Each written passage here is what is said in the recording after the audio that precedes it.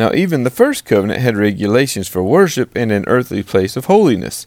For a tent was prepared, the first section, in which were the lampstand and the table and the bread of the presence. It is called the holy place. Behind the second curtain was a second section called the most holy place, having the golden altar of incense and the ark of the covenant covered on all sides with gold, in which was a golden urn holding the manna, and Aaron's staff that budded, and the tables of the covenant. Above it were the cherubim of glory overshadowing the mercy seat. Of these things we cannot now speak in detail. These preparations having thus been made, the priests go regularly into the first section, performing their ritual duties. But into the second only the high priest goes, and he but once a year, and not without taking blood, which he offers for himself and for the unintentional sins of the people. By this the Holy Spirit indicates that the way into the holy places is not yet opened as long as the first section is still standing, which is symbolic for the present age. According to this arrangement, gifts and sacrifices are offered that cannot perfect the conscience of the worshipper, but deal only with food and drink and various washings, regulations for the body imposed until the time of Reformation.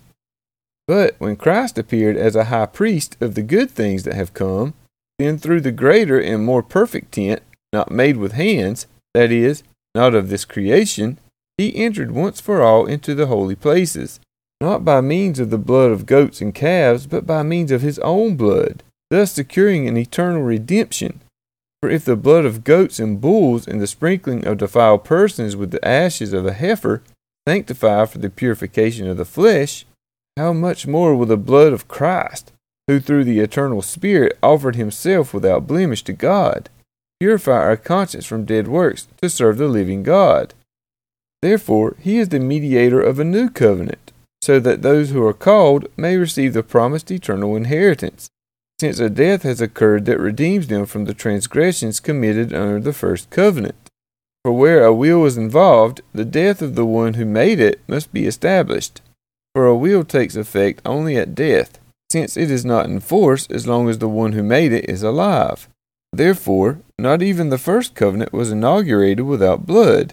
For when every commandment of the law had been declared by Moses to all the people, he took the blood of calves and goats, with water and scarlet wool and hyssop, and sprinkled both the book itself and all the people, saying, This is the blood of the covenant that God commanded for you.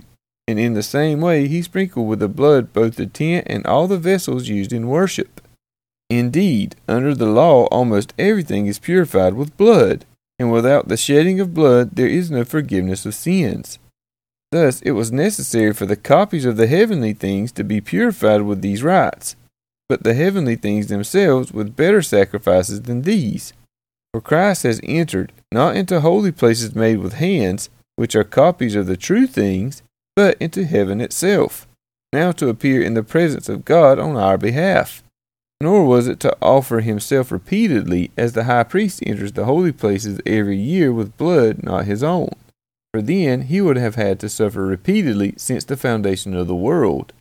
But as it is, he has appeared once for all at the end of the ages to put away sin by the sacrifice of himself. And just as it is appointed for man to die once, and after that comes the judgment, so Christ, having been offered once to bear the sins of many, will appear a second time, not to deal with sin, but to save those who are eagerly waiting for him.